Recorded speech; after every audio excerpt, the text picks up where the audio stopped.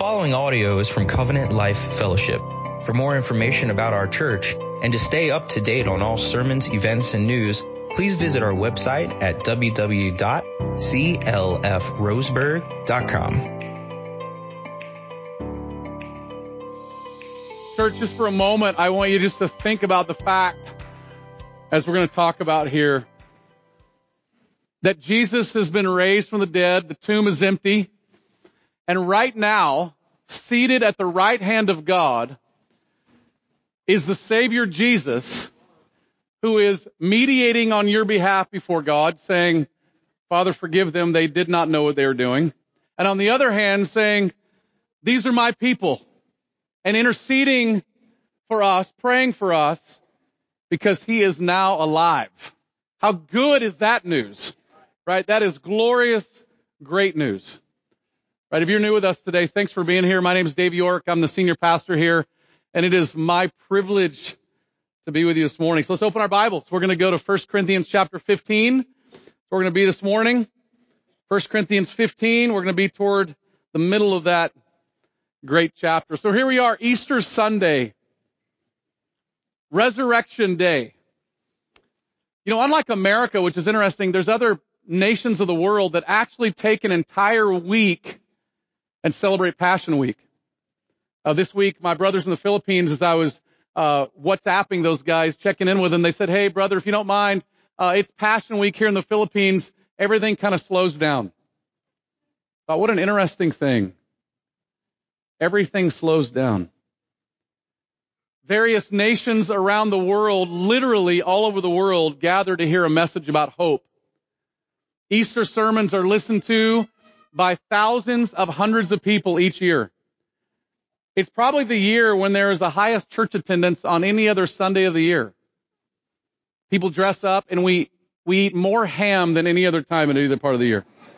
Right? I mean, we do. Right? But here's the question. Why? Why is it that on this particular Sunday of the year, people gather all over the world to hear messages, to hear sermons, to hear things discussed about the resurrected Christ? And I think we all know why. Because we all know that we need hope. We need hope. It doesn't take you long to look around your world and think, my word, things seem awfully dark, don't they? There's political division everywhere. There's chaos everywhere. Financial uncertainty just hangs over the horizon, and it all plays into our need for hope. I mean, when are things going to finally calm down? When will, that great question of what is your desire for the world peace, finally be realized? When will that finally happen? Nations all over the world, people all over the world know that this world is chaotic and we need hope. But there's also something that really matches it all, is that most of our longing for hope is because we know that we need it personally.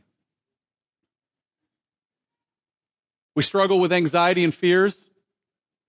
We fight our own personal demons of different issues of sin and temptations that we fight each and every day. We fight them in our own homes. And there's something within each of us that God has put there that we're wondering about our relationship with Almighty God. We know there's something missing in that equation, something missing in our relationship with God, and we need the hope of knowing that we're right with Him. So enter Easter. Enter Easter. Easter offers us the hope that we are all looking for. It shows us that God has a plan for this chaotic and crazy world, and that one day He will roll up the scrolls of history and everything that He had deemed to be done will be done. It shows us that He's ruling over all things and has a plan for new life, that your life doesn't have to stay the same. It's God's plan for our own personal issues and challenges and temptations.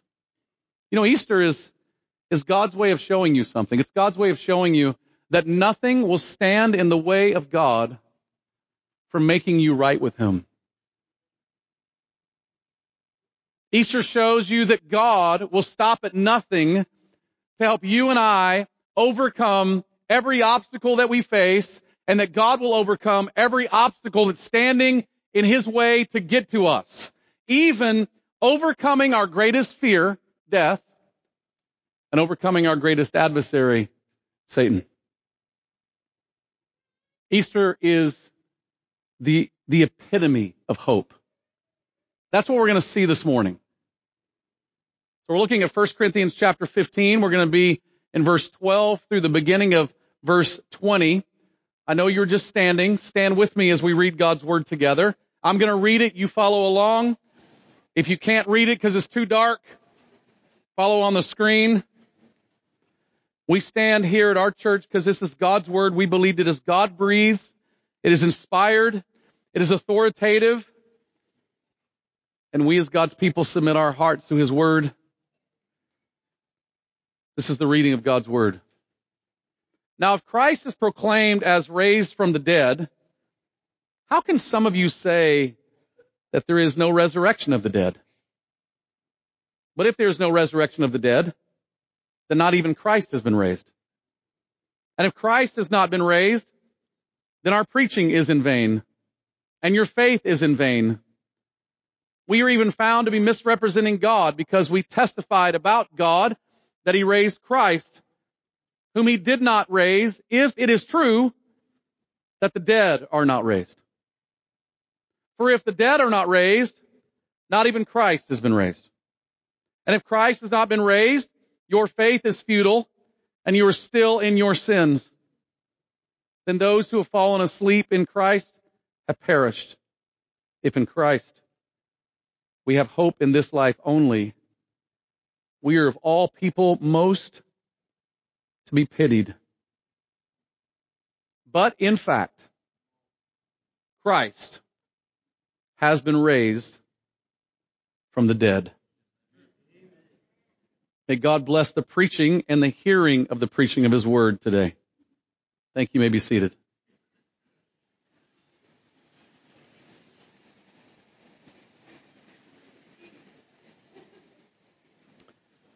Now, from this text today, here's what I hope we'll see. This is our big idea. You should have got an outline when you walked in the door. On the outline, there's a big idea. And here's what we're going to hopefully learn today. And it's not profound, very simple. If there is no resurrection of the dead, Christians have lost everything.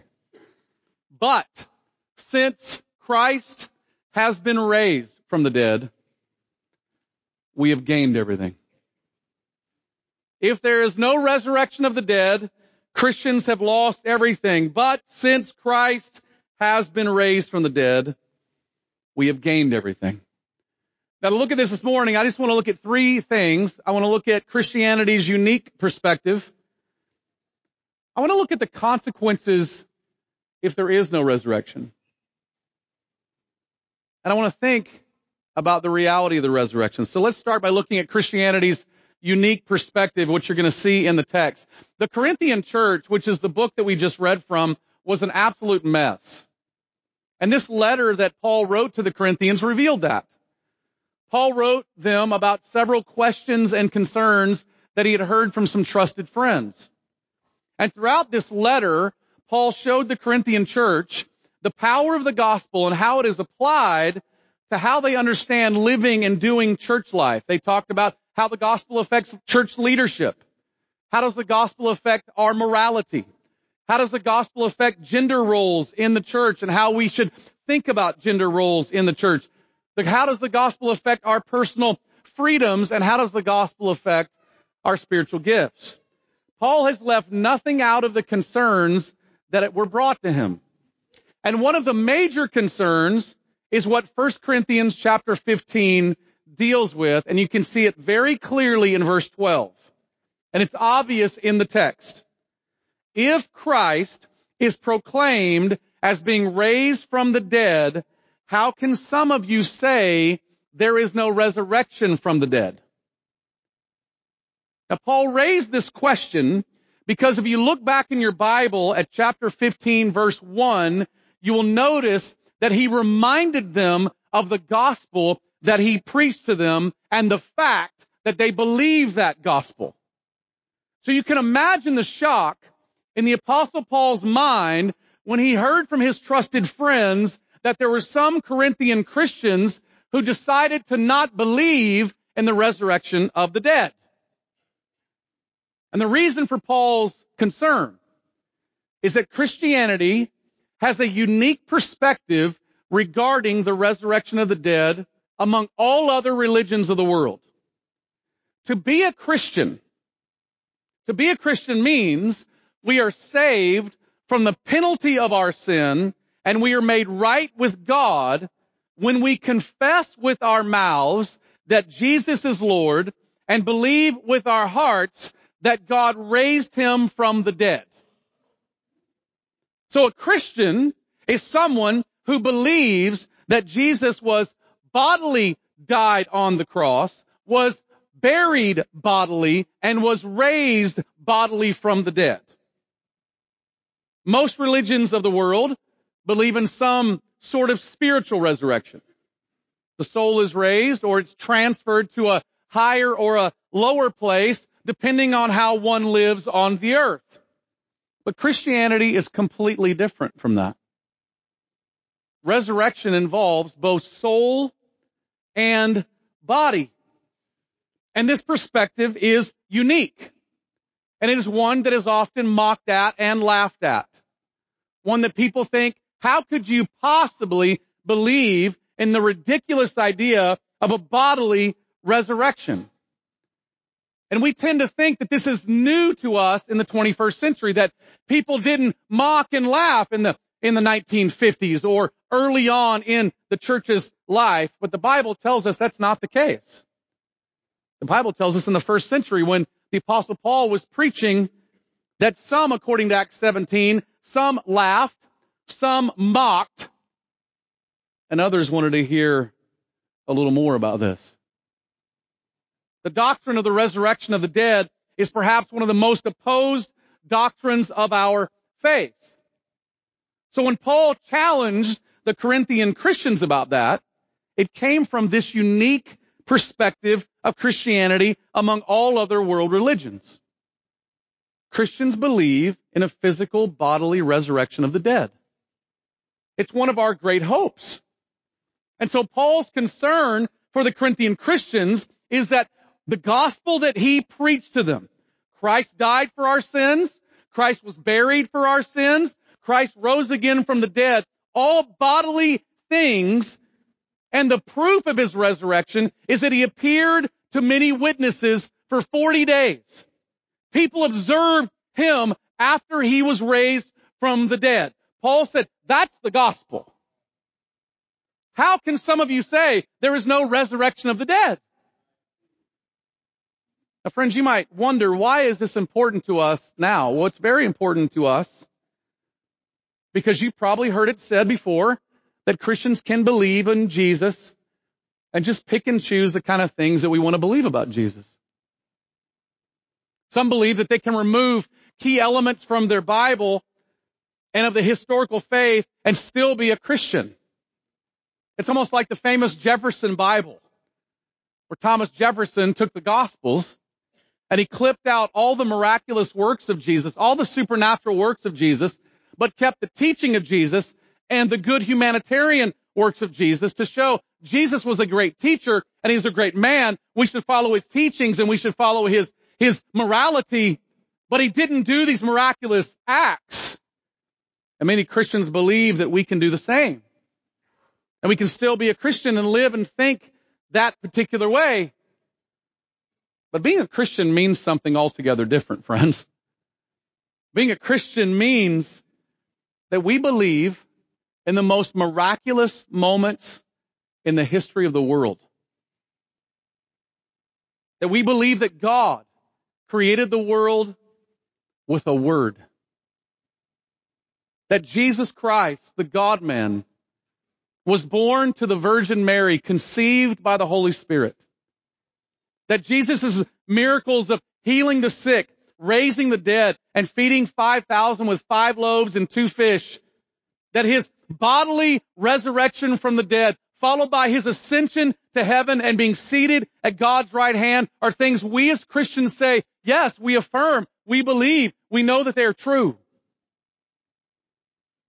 When we deny the reality of the bodily resurrection, we are actually rejecting the reality of the God of the resurrection.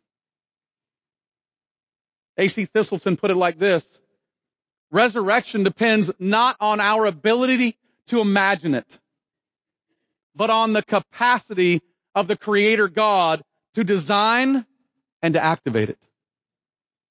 As Gordon Fee made it very clear, to deny the resurrection of the dead is to deny the resurrection of the one who makes any and all resurrections possible.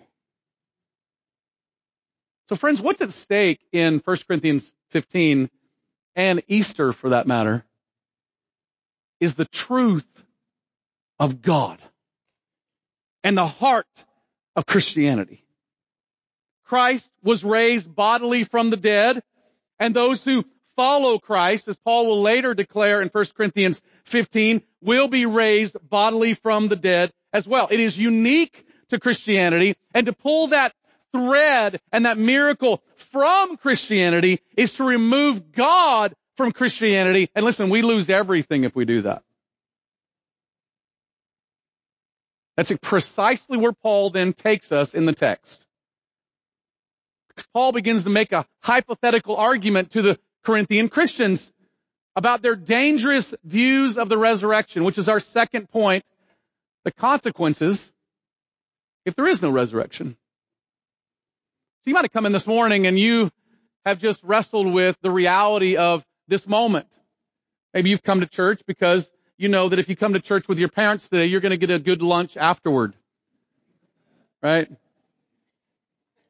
Maybe you've come because your parents then coerced you to be here and it's Easter Sunday, by golly, get to church. Maybe you come with a friend because you are really curious about what is this Christianity thing really all about. Maybe you're a Christian and you've wrestled with some doubt about this issue of the resurrection. And Paul does something fascinating to us. This is what I love about God's Word, is God goes right to the deepest part of who we are and says, now let's just take your doubts for a moment. They're real. And then let's just logically talk about them. So let's say hypothetically that you believe there's no resurrection of the dead. What are the consequences of that? What would happen if that were the case? And Paul takes the obvious question. If you don't believe in this resurrection, then where does that leave you? Let's logically think about this for a moment. Now, let me just say something about 1 Corinthians 15 for those of you that are Bible scholars that know your Bible, that you look at your Bible very clearly. 1 Corinthians 15, Paul is not trying to prove that the resurrection actually happened. This is not Paul's apologetic for the reality of the resurrection. Rather, Paul's doing something else. Paul is appealing to so-called Christians who heard the gospel of Jesus' death and resurrection and believed it, but then over time, the culture and the world around them, or their upbringing, or the philosophies of the world begin to influence what they believed about this miraculous moment. Paul is just appealing to them to say, listen, I know there's some doubts about the resurrection. I've heard that. Let's think about this for a moment. And let's see how concerning where that may take you. And overriding all of the consequences and all of Paul's thoughts about this is one central thought. And you'll see it in verse 13 and 16. If there is no bodily resurrection, Jesus has not been raised from the dead. Now, Paul says that twice in the text. So just think about this moment for a moment. Think about this central thought and why that is so crucial and important to who we are as Christian people. So if there's no resurrection of the dead, then Christ has not been raised from the dead. That would mean that Paul's words in Romans chapter 1 verse 4, that the resurrection was God's stamp of approval on Jesus being the Son of God and dying for the penalty of our sin is a lie. It would mean that God disapproved of Jesus' life and death. Good Friday that we celebrated on Friday would not be good in God's estimation. And if Jesus was not raised from the dead, then what Ephesians says about him being raised from the dead and seated in power over all things is not true. Meaning the chaos that you experience in this world every day and that you read about every day is actually what's in control of this world and will never be brought under the rule of the King of Kings. And it would mean, if Jesus had not been raised from the dead, that he did not defeat the devil who has the power of death and in turn did not free us from that same power, as Hebrews chapter 2 tells us that he did if he had not been raised from the dead. So if the dead are not raised and Christ has not been raised, Christian, do you see the consequences of that concern? But Paul doesn't stop there. Paul takes that central kind of mic drop moment, like, okay, if Christ has not been, if the dead are not raised, then Christ has not been raised. Now let's evaluate that even farther. If the dead are not raised, Christ has not been raised, that means our preaching and our faith are in vain. You can see this in verse 14. This will mean that the gospel. But just think about this.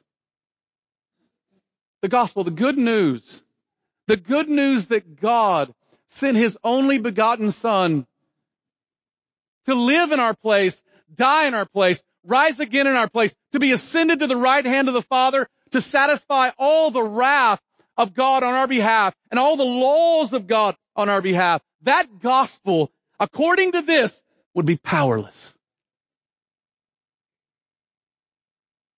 It would mean the gospel that we demonstrate and declare that many of us have built our lives upon.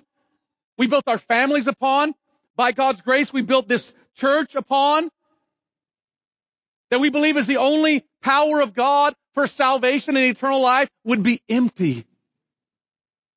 Rather than a dynamite stick, it's not even a sparkler that you'd wave on the 4th of July. Rather than God's power, it would be as useless against God's wrath and our sin as a 5-year-old against John Jones or Hulk Hogan. No chance. Our faith would be useless if Christ had not been raised. Rather than being saved by grace alone, through faith alone, our faith, our belief would be fruitless if there's no resurrection of the dead and Christ has not been raised. And if our preaching is in vain, that would mean that we are misrepresenting God. Which verse 15 says clearly. Now think about that for a moment. We would be discussing the greatest farce in the history of the universe if there is no resurrection of the dead. Friends, you understand, don't you, that liars don't state that they saw a man bodily raised from the dead if there's no resurrection from the dead. Lunatics do that. Crazy people do that. This would mean the Apostle Peter, who ran in and saw the empty tomb, who jumped out of the boat when he saw Jesus on the beach and ate fish with Jesus.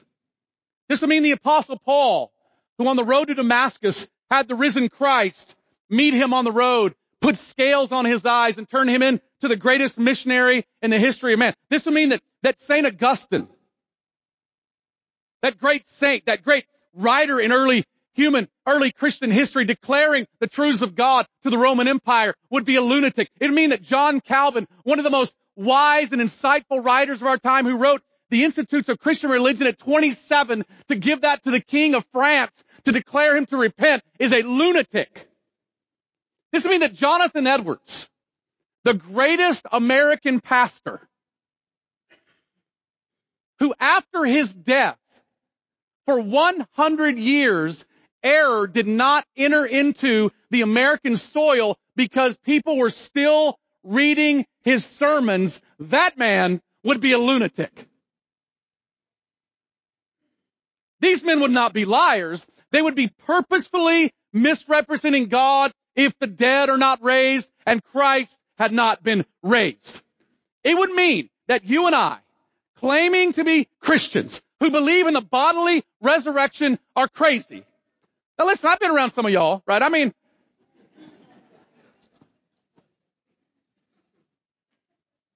you'd be maniacal, purposefully misrepresenting God. We would be worse than liars. We'd be literally out of our minds. And friends, if you spent just a few moments with somebody who's genuinely a child of God, who's attempting to be transformed by the power of God's grace, who sees themselves as the worst sinner in the room, you will encounter people who are anything but lunatics.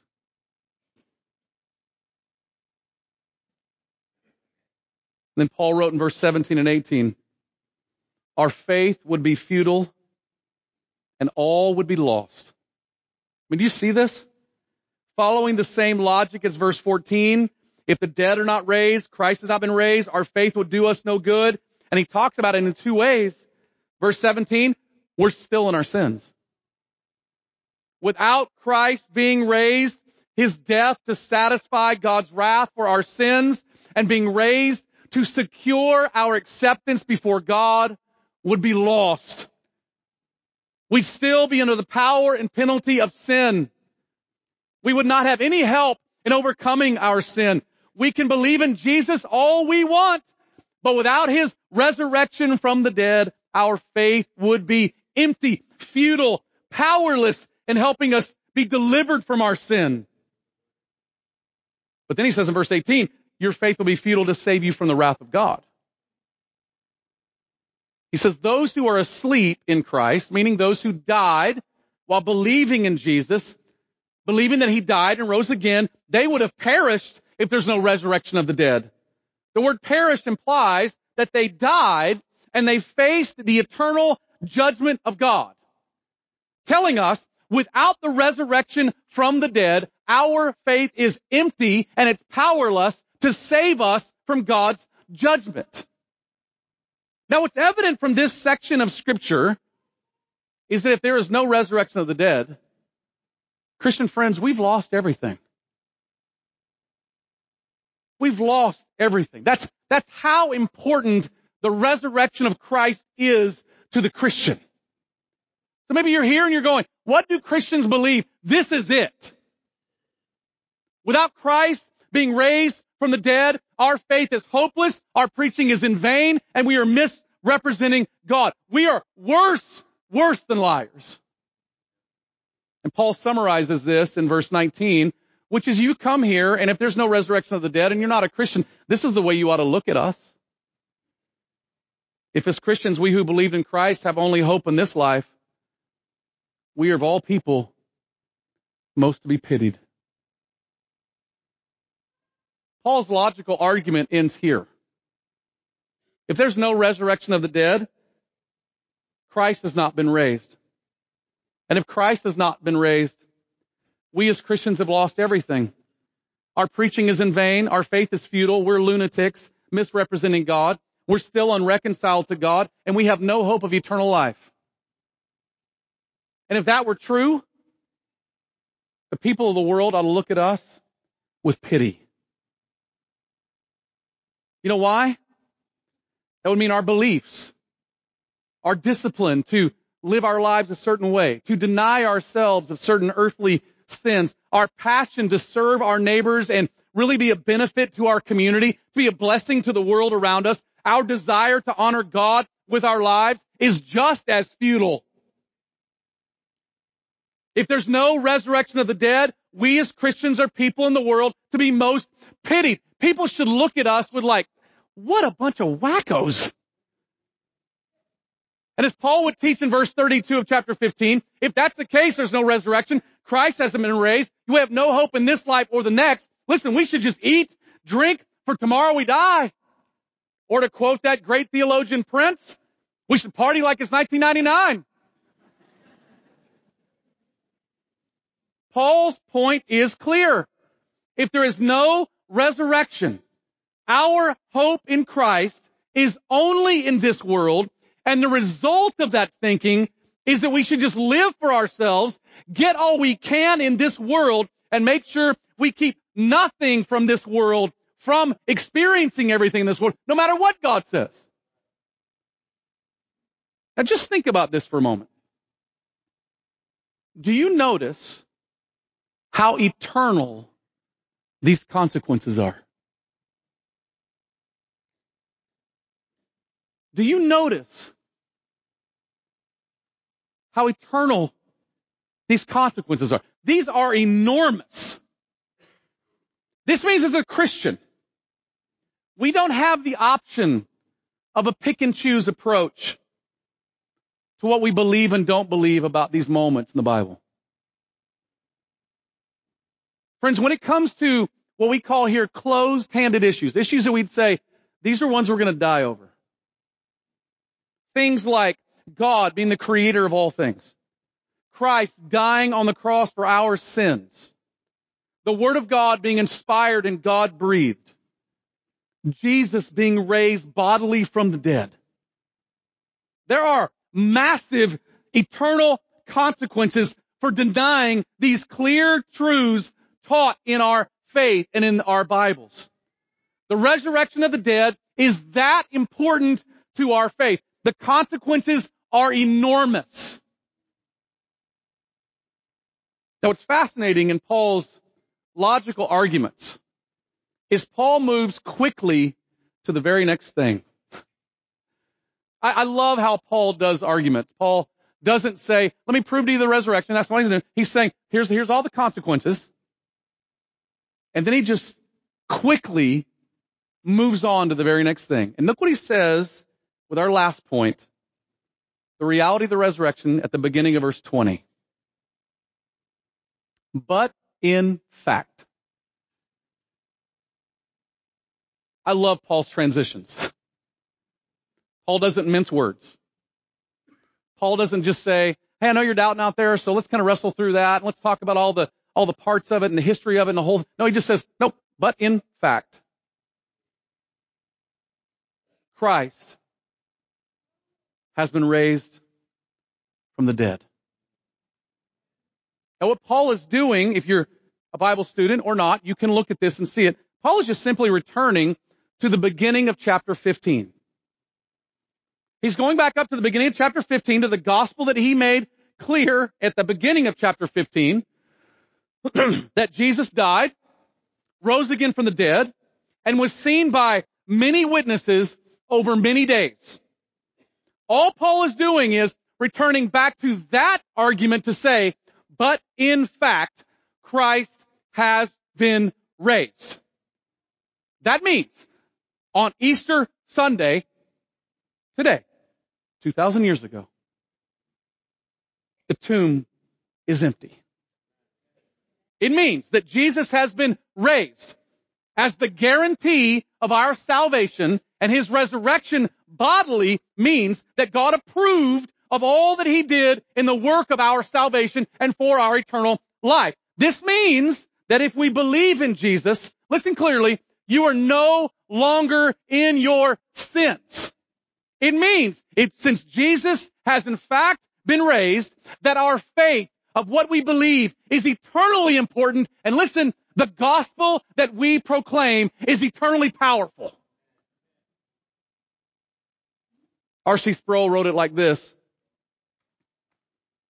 death could not hold Jesus, and that is only because he had no personal sin of his own.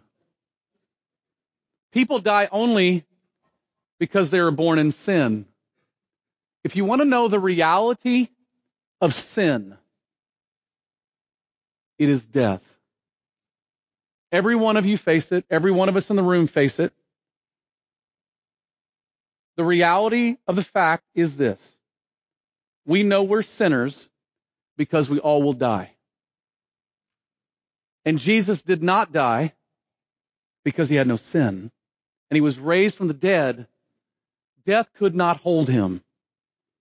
Sproul says this way, people only die because they're born in sin, and without sin there would be no death. In his death, Jesus fully paid the penalty for his people's sins so that his people's sins, could not keep him in the grave. The resurrection of Jesus proves that God accepted his atonement for our sin. He was raised for our justification, or being made right with God. Because he was a perfect offering for sin, God accepted his death as the true and complete atonement for our sin.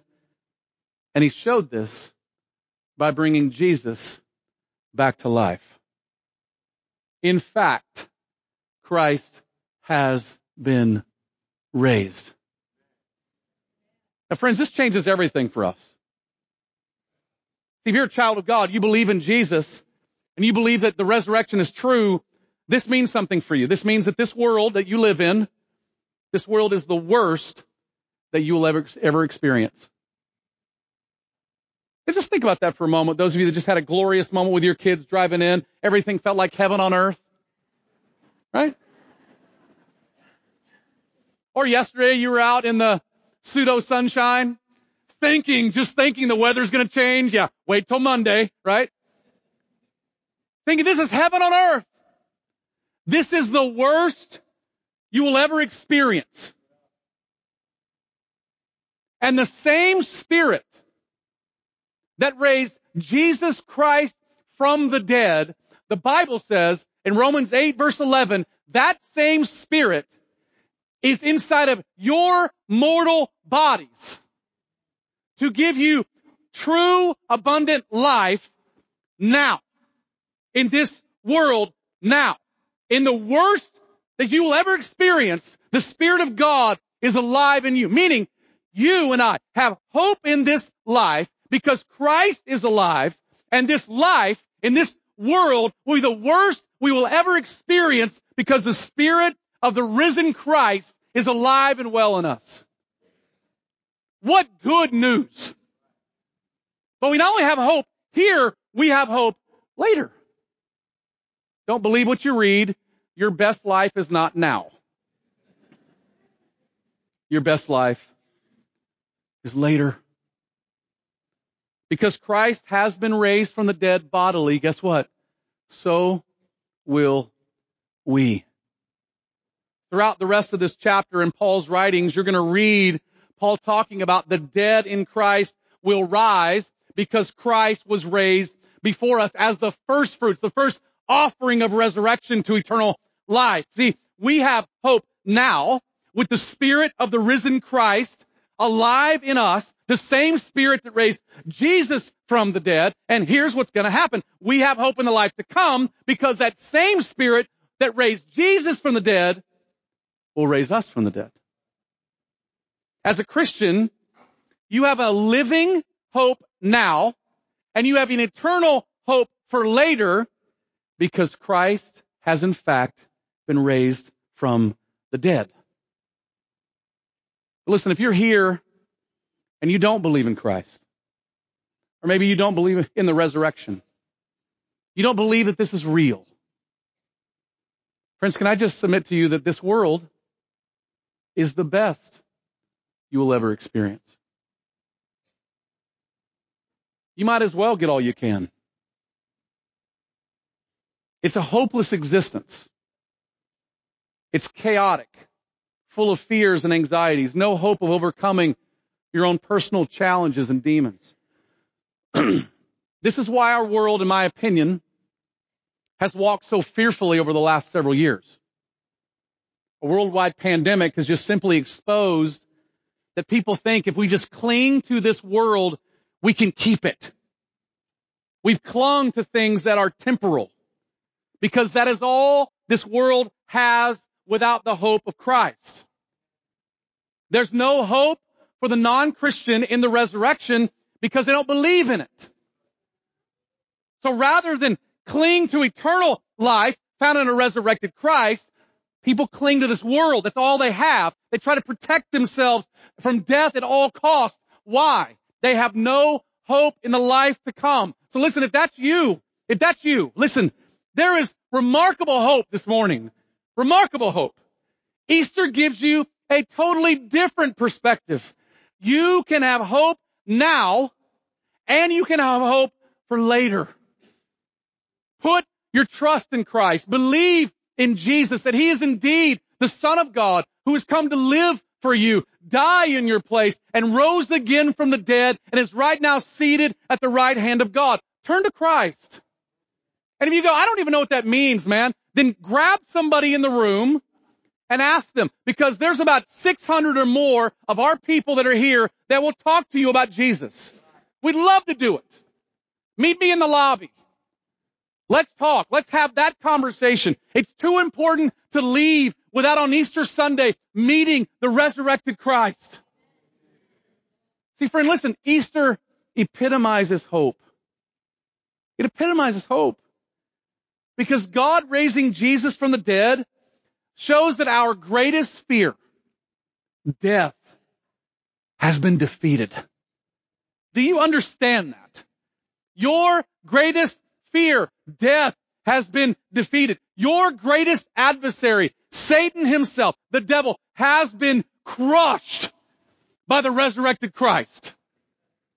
John Piper said it this way: the best news of the Christian gospel is that the supremely glorious creator of the universe has acted in Jesus Christ's death and resurrection to remove every obstacle between us and Himself, so that we may find everlasting joy in seeing and savoring His infinite beauty.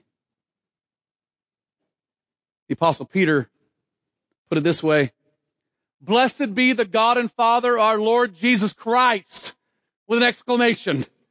According to His great mercy, He has caused us to be born again to a living hope through the resurrection of Jesus Christ from the dead. You know what this means? We have all the reasons in the world to say, blessed be the God and Father of our Lord Jesus Christ. In fact, Christ has been raised. He is risen. He is risen indeed. And with His resurrection, He has given us a living hope today, for now, and it's good for your future. Hallelujah. What a Savior. What a Savior indeed. Amen and amen.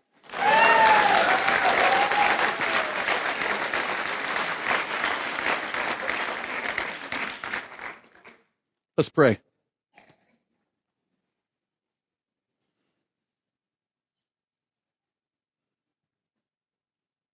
But in fact,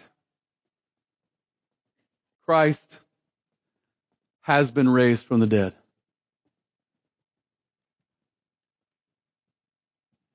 Church, right now where you're at, would you just talk to your risen Savior and tell Him thank you for everything He has done on your behalf?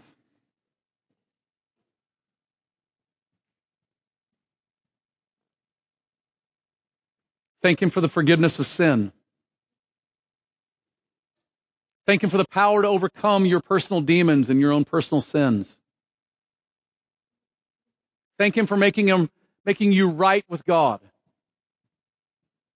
Thank Him for clothing you and giving you His righteousness in exchange for your sin. Thank Him for putting the Holy Spirit in you, the Spirit that raised Him from the dead. Thank Him for being the guarantee and the promise of what will come. Thank Him that He has sealed you in the Holy Spirit for that promised day of redemption.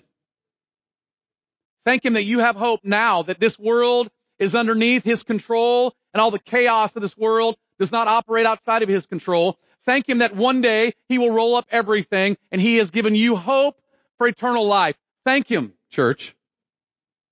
Thank Him. And if you're here, you don't know Jesus, just this morning, would you turn your heart to Christ? Would you confess to him that you believe that he is Christ, the Son of God? That you believe that he died for your sin? That you believe that he was raised from the dead? And you want him to be the Lord of your life?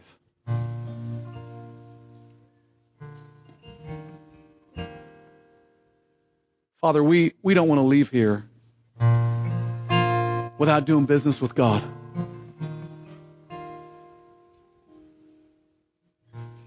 You raised your Son from the dead so that we can come to you with confidence and find help in our time of need. And Lord, we need you. We struggle with anxiety and fear, and all the stuff going on in this world is just crazy. Would you remind us today that the resurrection reveals that there's not an obstacle of this universe that will stop you from controlling all things? We feel condemned in our sin. We feel like we've just failed you over and over and over again. And Lord, we just walk in this downtrodden, looking at our sin and navel gazing all the time. Would you remind us that the resurrection is a reminder that Jesus' life, death, and resurrection means our condemnation is over.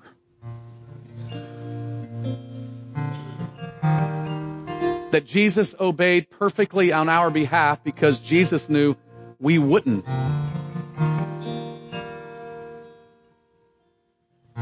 And would you pick our eyes up from navel gazing and looking internally to lift our eyes up to the hills? From where does our help come from? Our help comes from an empty cross and an empty tomb and a resurrected, ascended Christ.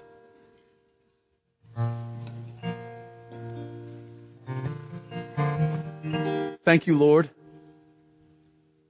We give you all the glory and all the praise because, in fact, Christ has been raised from the dead. Amen. This sermon has been proudly given in response to cherishing the gospel of Jesus Christ. Be sure to check out our YouTube channel and subscribe to watch all our sermons online. For more information about Covenant Life Fellowship, visit us on the web at www.clfroseburg.com.